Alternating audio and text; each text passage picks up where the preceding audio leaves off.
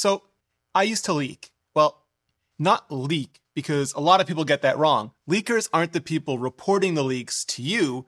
We are reporters. Leakers are the ones who actually are leaking the information to reporters, sometimes intentionally, sometimes accidentally, and we'll get to that in a minute. But that's what I used to do. About a decade ago, I would get leaks and report them, like the original iPad mini, the Lightning port, and some of the other things about the iPhone 5, the dates for big events, just a bunch of stuff. And it was a huge high, a huge, stressful, anxious, exhilarating, ego-boosting, soul-crushing high that I loved and hated every time. Because traditionally, the way it works is that you're supposed to get multiple sources before you report something, anything, so that you have a high degree of confidence in the accuracy of the information. But as you can imagine, that is forking hard to do with tech leaks, which is why I think many people don't even bother anymore and just yote whatever they can as fast as they can, hoping people will remember the few W's and just forget all the massive L's,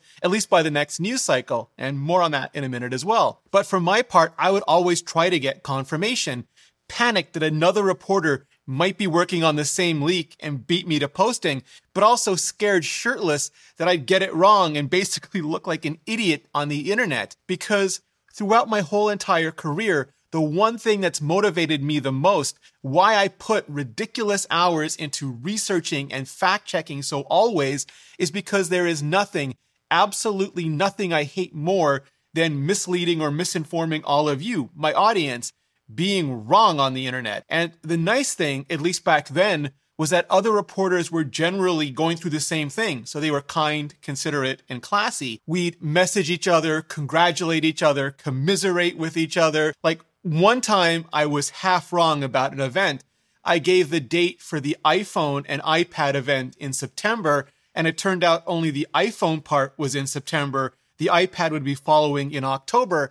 And a famous reporter at a big outlet had that part of the story, but pinged me first just to say he wasn't trying to dunk on me in public, which I totally knew, but also totally appreciated, which is so different from today, where everyone just seems to be snarking at each other on social, faking leaks, deleting tweets, and never mind not finding multiple sources. So many outlets are so desperate for page views, they turn blatantly anonymous thirst trap accounts into blog posts at the blink of a Google search, to the point where even just looking back at iPhone 14 and Apple Watch Ultra, so many of the leaks turn out to be so wrong now, either flat out, no pun intended, or because they were just rushed out to be first ! 11 ! first. And there's zero thought as to the timeline of information, the context of the company, or the wicked obviousness sometimes of the information. Because wow, there's going to be a new iPhone next year again? Really? Apple's not just mic dropping that whole entire product line and switching to, bead blasted aluminum hot tubs for Yo Siri bubbles action. And that's kind of why I got out of reporting on leaks almost as fast as I got in. Mostly because I started to think more about why people were leaking. Some were just excited. They were working on something they loved, and for whatever reason, they wanted or needed the weird form of attention and validation spilling it to an ultimately usurious reporter could provide them. And others were mad at a decision that didn't go their way and wanted to name whoever they blamed in a public forum, either to try to elicit change or just to burn it all down. A few broke the rules about telling family members or leaving unreleased products out and around the house, and those family members wanted to get some attention from their favorite industry rags or reporters, so gobbled it up and passed it all along. Or even just sometimes they didn't pay attention to who was listening when they were at a restaurant or a bar or in a car service or on a plane. And that doesn't even include the supply chain, all the factories in China and surrounding areas where there's just so much money to be made, and sometimes leaks escalate into full-scale, let's just say legal situations, or the stock manipulators who make up stories to cover their shorts, and the outlets and analysts who copy leaks and then get cited as confirmation for the very leaks they just copied. It's brain-boggling. And it began to feel so incredibly bleak, so disposable, especially the idea that someone could lose their jobs or worse for a few minutes of ego boosting or indiscretion or 15 minutes of fame on my part for something that would be utterly meaningless the minute the actual product got held up on stage anyway. So with all of the stress only increasing and my desire for that kind of attention rapidly turning right round, baby, just right round, I switched from news to analysis, from reporter to columnist, from breaking leaks to trying to sort the likely from the unlikely,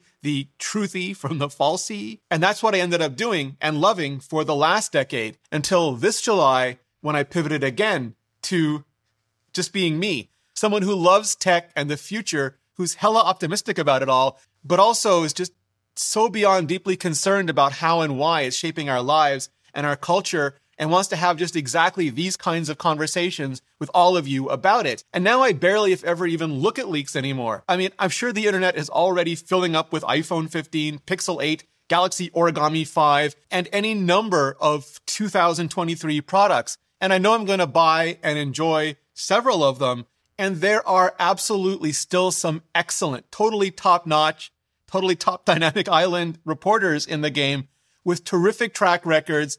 And if they still love doing what they're doing and you still love them doing it, Godspeed for everyone involved. There's just, for me personally, so much noise and drama these days. And I don't need that roller coaster ride of dodgy, repetitive, disposable, toxic, sweaty, try-hard leak culture.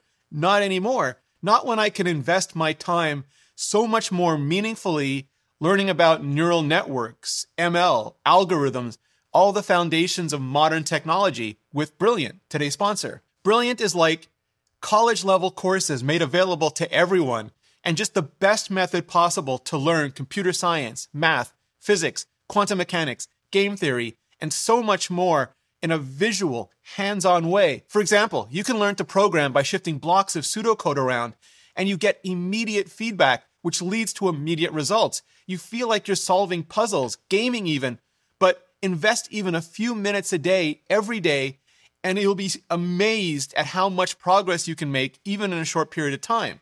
And then coding becomes just way less intimidating and way more accessible. And Brilliant has thousands of lessons just like these, with new exclusive content being added every month. So you never have to stop learning. You just have to start. Because here's the thing, here's the secret. Everyone starts somewhere, and you can get started right now, today, for free. Just visit brilliant.org/ReneRitchie or click on the link in the description. And the first 200 of you will get 20% off Brilliant's annual premium subscription. Just click the button on the screen or go to brilliant.org/ReneRitchie. Clicking on that button really helps out the channel, and so does hitting up this video to learn the dirty little secrets around charging the battery on your new phone. Just hit it up, and I'll see you in the next video.